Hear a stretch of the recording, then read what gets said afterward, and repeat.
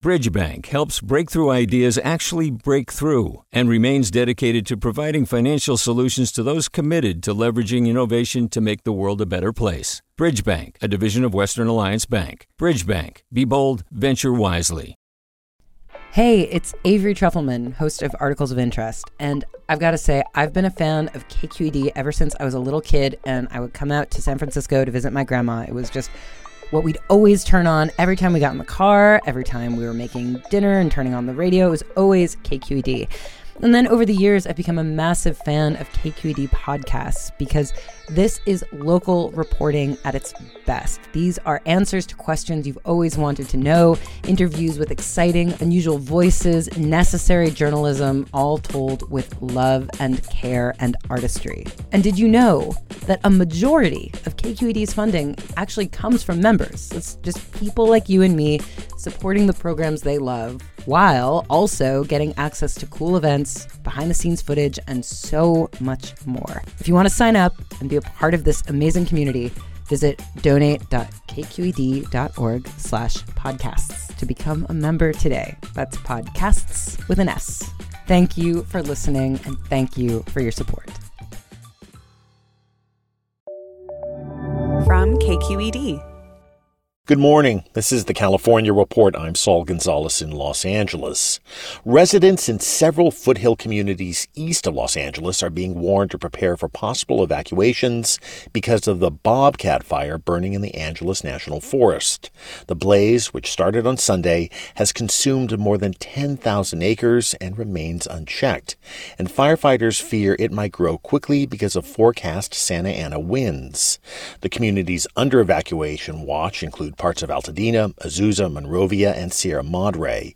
Here's Foothill resident Joey Kuchakian talking to KTLA News.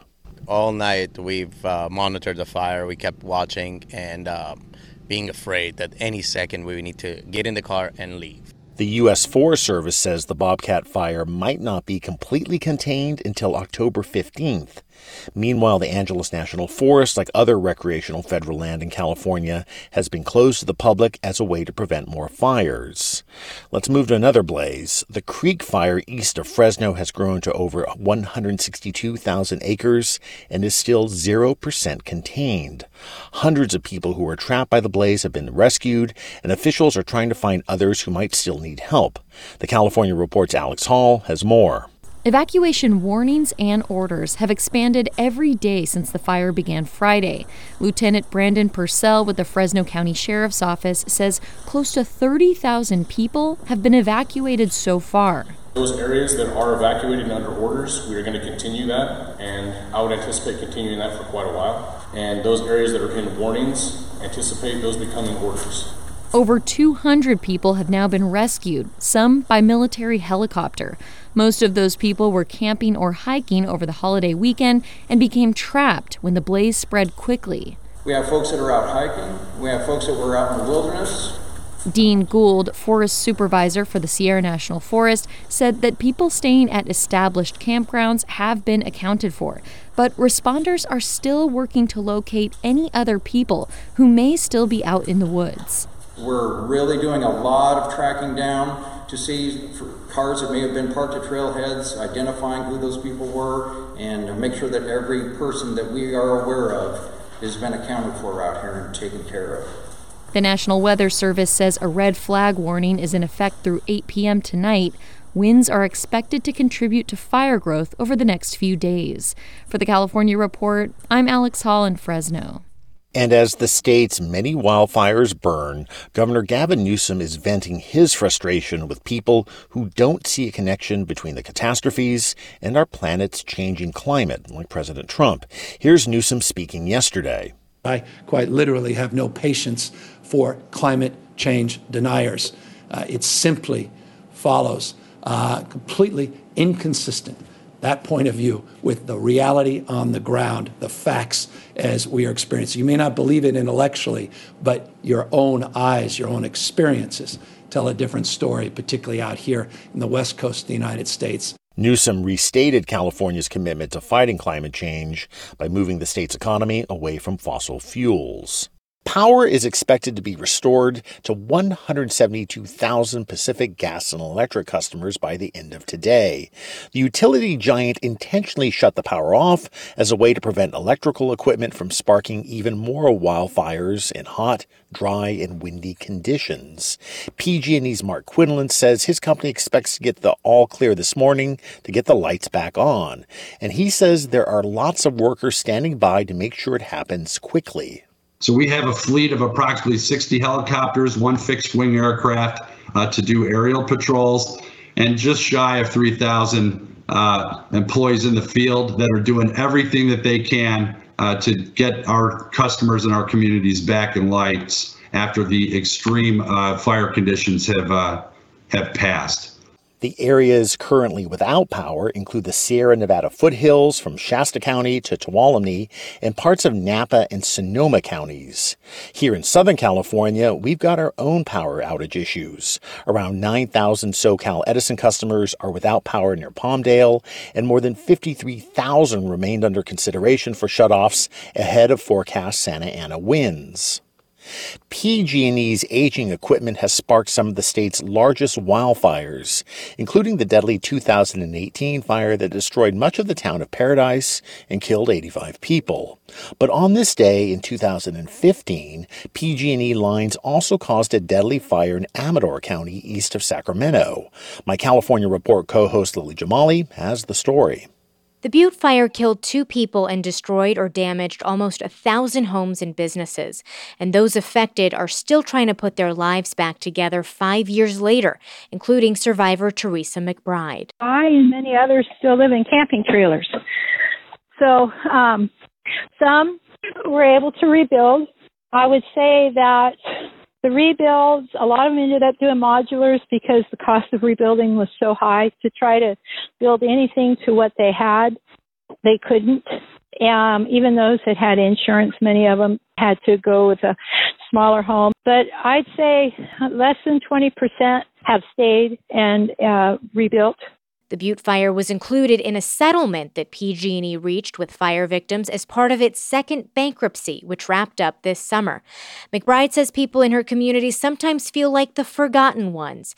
They're waiting for their settlement money and are filing claims with the bankruptcy trustee, along with about 80,000 survivors of other fires caused by PG&E. It's sad. It's very sad. My heart aches for the people in Paradise and all that, and they're trying to come to grips with filling out all the paperwork, and I'm having to remember a whole lot of stuff from 5 years ago, and the sky is filled with smoke, and it's hard. I will tell you, it's not easy. She says every day brings constant reminders of the fire that cost her so much, even 5 very long years later. For the California Report, I'm Lily Jamali. Hi, I'm Sasha Khokha, host of the California Report magazine. Every week, we bring you stories about what connects us in the giant, diverse Golden State. Because what happens in California changes the world. I love this place. We were once seen as like the place to be, California. The land of milk and honey. That's where you go to Sunshine State, but we just have challenges right now. KQED's California Report magazine. New episodes drop every Friday, wherever you get your podcasts. Hi there, I'm Randa Abdel-Fattah from Throughline. If you're listening to this podcast, you know that KQED produces exceptional storytelling that keeps you informed, inspired, and entertained. Their podcasts cover issues from your neighborhood to the entire country and everything in between. Support this work today.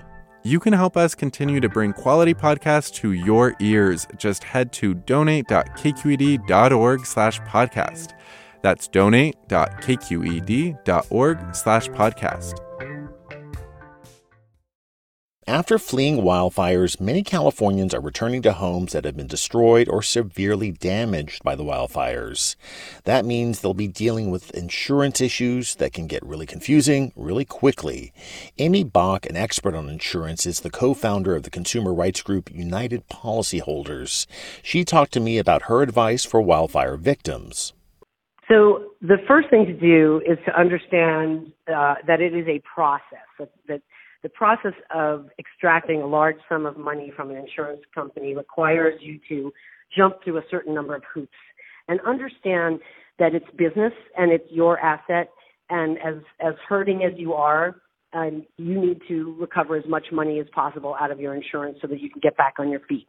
So there's a couple things we tell people to do. Number one, understand that you are going on a journey and it's going to take some time. So don't try to get everything done at once. Number two, get a complete and current copy of your insurance policy as soon as possible. And then number three, start a journal so that you can take an organized approach to the process, or as organized as you can be under these challenging circumstances. So even as you're in shock, returning to a home that's partially damaged by a fire or maybe even totally gone, you're saying you still have to try to think clearly and think long range. That's right. That's right. Because a lot of people and information is going to be coming at you, people who are offering help, and people who are trying to get you to hire them, people who are pressuring you to make decisions, and it's too much in the first couple of weeks. So we say, work on finding a comfortable place to stay and focus on that and getting yourself situated in temporary housing that's comfortable before you start trying to make any kind of other financial decisions. And Amy, how should people view their insurance companies after a disaster? Are they allies? Are they adversaries? Or are they both? They're a little bit of both. And the reality is that we don't want people to feel discouraged or come in loaded for bear, ready to have a fight with their insurance company. We do not recommend that frame of mind, but we also don't recommend the frame of mind of thinking, oh, my insurance company is going to come and everything's going to be okay. Think of your insurance claim as a business transaction, and your goal is to get in and get out and collect every dollar that you're entitled to. Don't think of them as the enemy. They didn't burn your house down, and you need them. But understand the reality of the situation, that you're not dealing with a government entity or a charity. You're dealing with a for-profit business. So we've talked about people who are dealing now with insurance issues after a natural disaster. How about people who, say, haven't been harmed by recent wildfires, but they're thinking about future disasters in their insurance policies? What should they be doing right now? 3 things. Number 1, take out your smartphone and make an inventory. Walk around, make a video, narrate as you go. Here's my bedroom set that I inherited from my aunt. Here's the couch I bought at Macy's 5 years ago. Go outside. Here are the windows we replaced last year. Here is the roof that we changed out, or whatever it is that you want to narrate, so that you have a nice recorded video that shows the inside, outside of your house and your possessions. You have inventory. That's number 1. Number 2, pull your insurance policy out. Make sure you have a current copy. You know, these days with everything happening, paperless, it can take a while to get your policy. So try to get your hands on a current policy, a copy of your home insurance policy, so at least you know where to find it. And then number 3 is have a conversation with your agent about whether or not you have enough coverage. And if you find that you don't, then adjust your limits upward. Take a higher deductible if you want to save some money. But remember that 2/3 of the wildfire victims that United Policyholders works with find themselves underinsured on their dwelling. So the easiest thing, Saul, for most of us, we're not in the construction business. We don't know how much it would cost to put our house back, but we do want to know that we have enough protection. So you can do a rough check on whether you have enough to rebuild your house at current prices, which in California, you probably want to have at least 200 to 300 a square foot of insurance on your dwelling, at least. And so you, as the property owner, need to take a little more proactive role than you used to in making sure that your home is adequately protected, because you cannot blindly trust that your insurance company has you fully covered. All right. Amy Bach of United Policyholders, always a pleasure to talk to you about insurance issues. Thanks so much. Thank you, Saul. Let's turn to California's other mega challenge, the pandemic. In consultation with public health experts, Governor Gavin Newsom is relaxing coronavirus restrictions in 5 more California counties. That means restaurants, churches, gyms, and nail salons are now allowed to open for indoor activities, with fewer people and other modifications. The change applies to Amador, Orange, Placer, Santa Clara, and Santa Cruz counties. While California is averaging more than 100,000 coronavirus tests per day, an average of just 3.8% of people tested positive for the virus over the past week. Newsom says hospitalizations are down too. If those appear to be more promising numbers, it's because they are. The announcement means the state has now eased restrictions for more than 8 million people living in 3 of the state's most populous counties, San Diego, Orange, and Santa Clara. Newsom says this ease of restrictions is being considered for 7 other counties. And staying on coronavirus worries, let me introduce you to this man. Sacramento, California, we are coming for you tomorrow from 5 to 8 p.m. on the steps of the Capitol. It's all been leading up to this. The last 20 That is Redding pastor Sean Foyth calling on his followers to join him for a worship service held in Sacramento over this past weekend. The service, like others Foyth has organized along the West Coast, is being criticized by Governor Newsom as a menace to public health. KQED's Katie Orr reports. The California Highway Patrol granted a permit allowing 1,000 people to gather for the Christian rally Sunday with the condition they socially distance. But the CHP estimates up to 3,000 showed up. Few were wearing masks or keeping their distance. Newsom says he's getting a full report on the event, but that organizers need to take some responsibility. If you say you're going to do something, do it.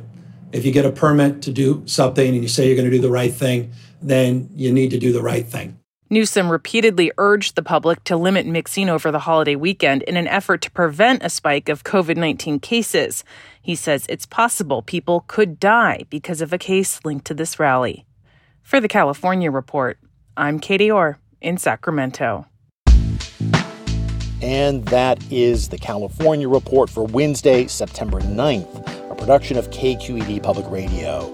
You can get the latest fire news from your part of California by listening to your local NPR station.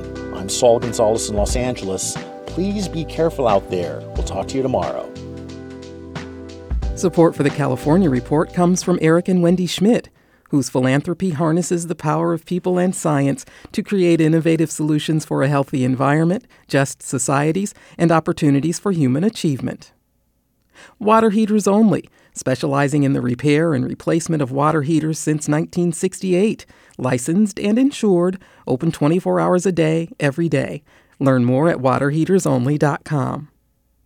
And Personal Capital, offering remote telefinance services with financial advisors and digital financial planning tools.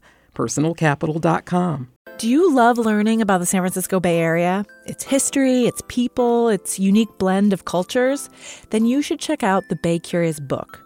I'm Katrina Schwartz, editor and producer on the Bay Curious podcast, and I'm here to let you know that for the month of May, we've worked out a sweet deal for KQED podcast listeners. Right now, you can get the Bay Curious ebook for $1.99. That's right, $1.99. Just search for Bay Curious wherever you get your ebooks or find a link in our show notes. This offer does expire at the end of the month, though, so you'll want to act on it fast. Happy reading!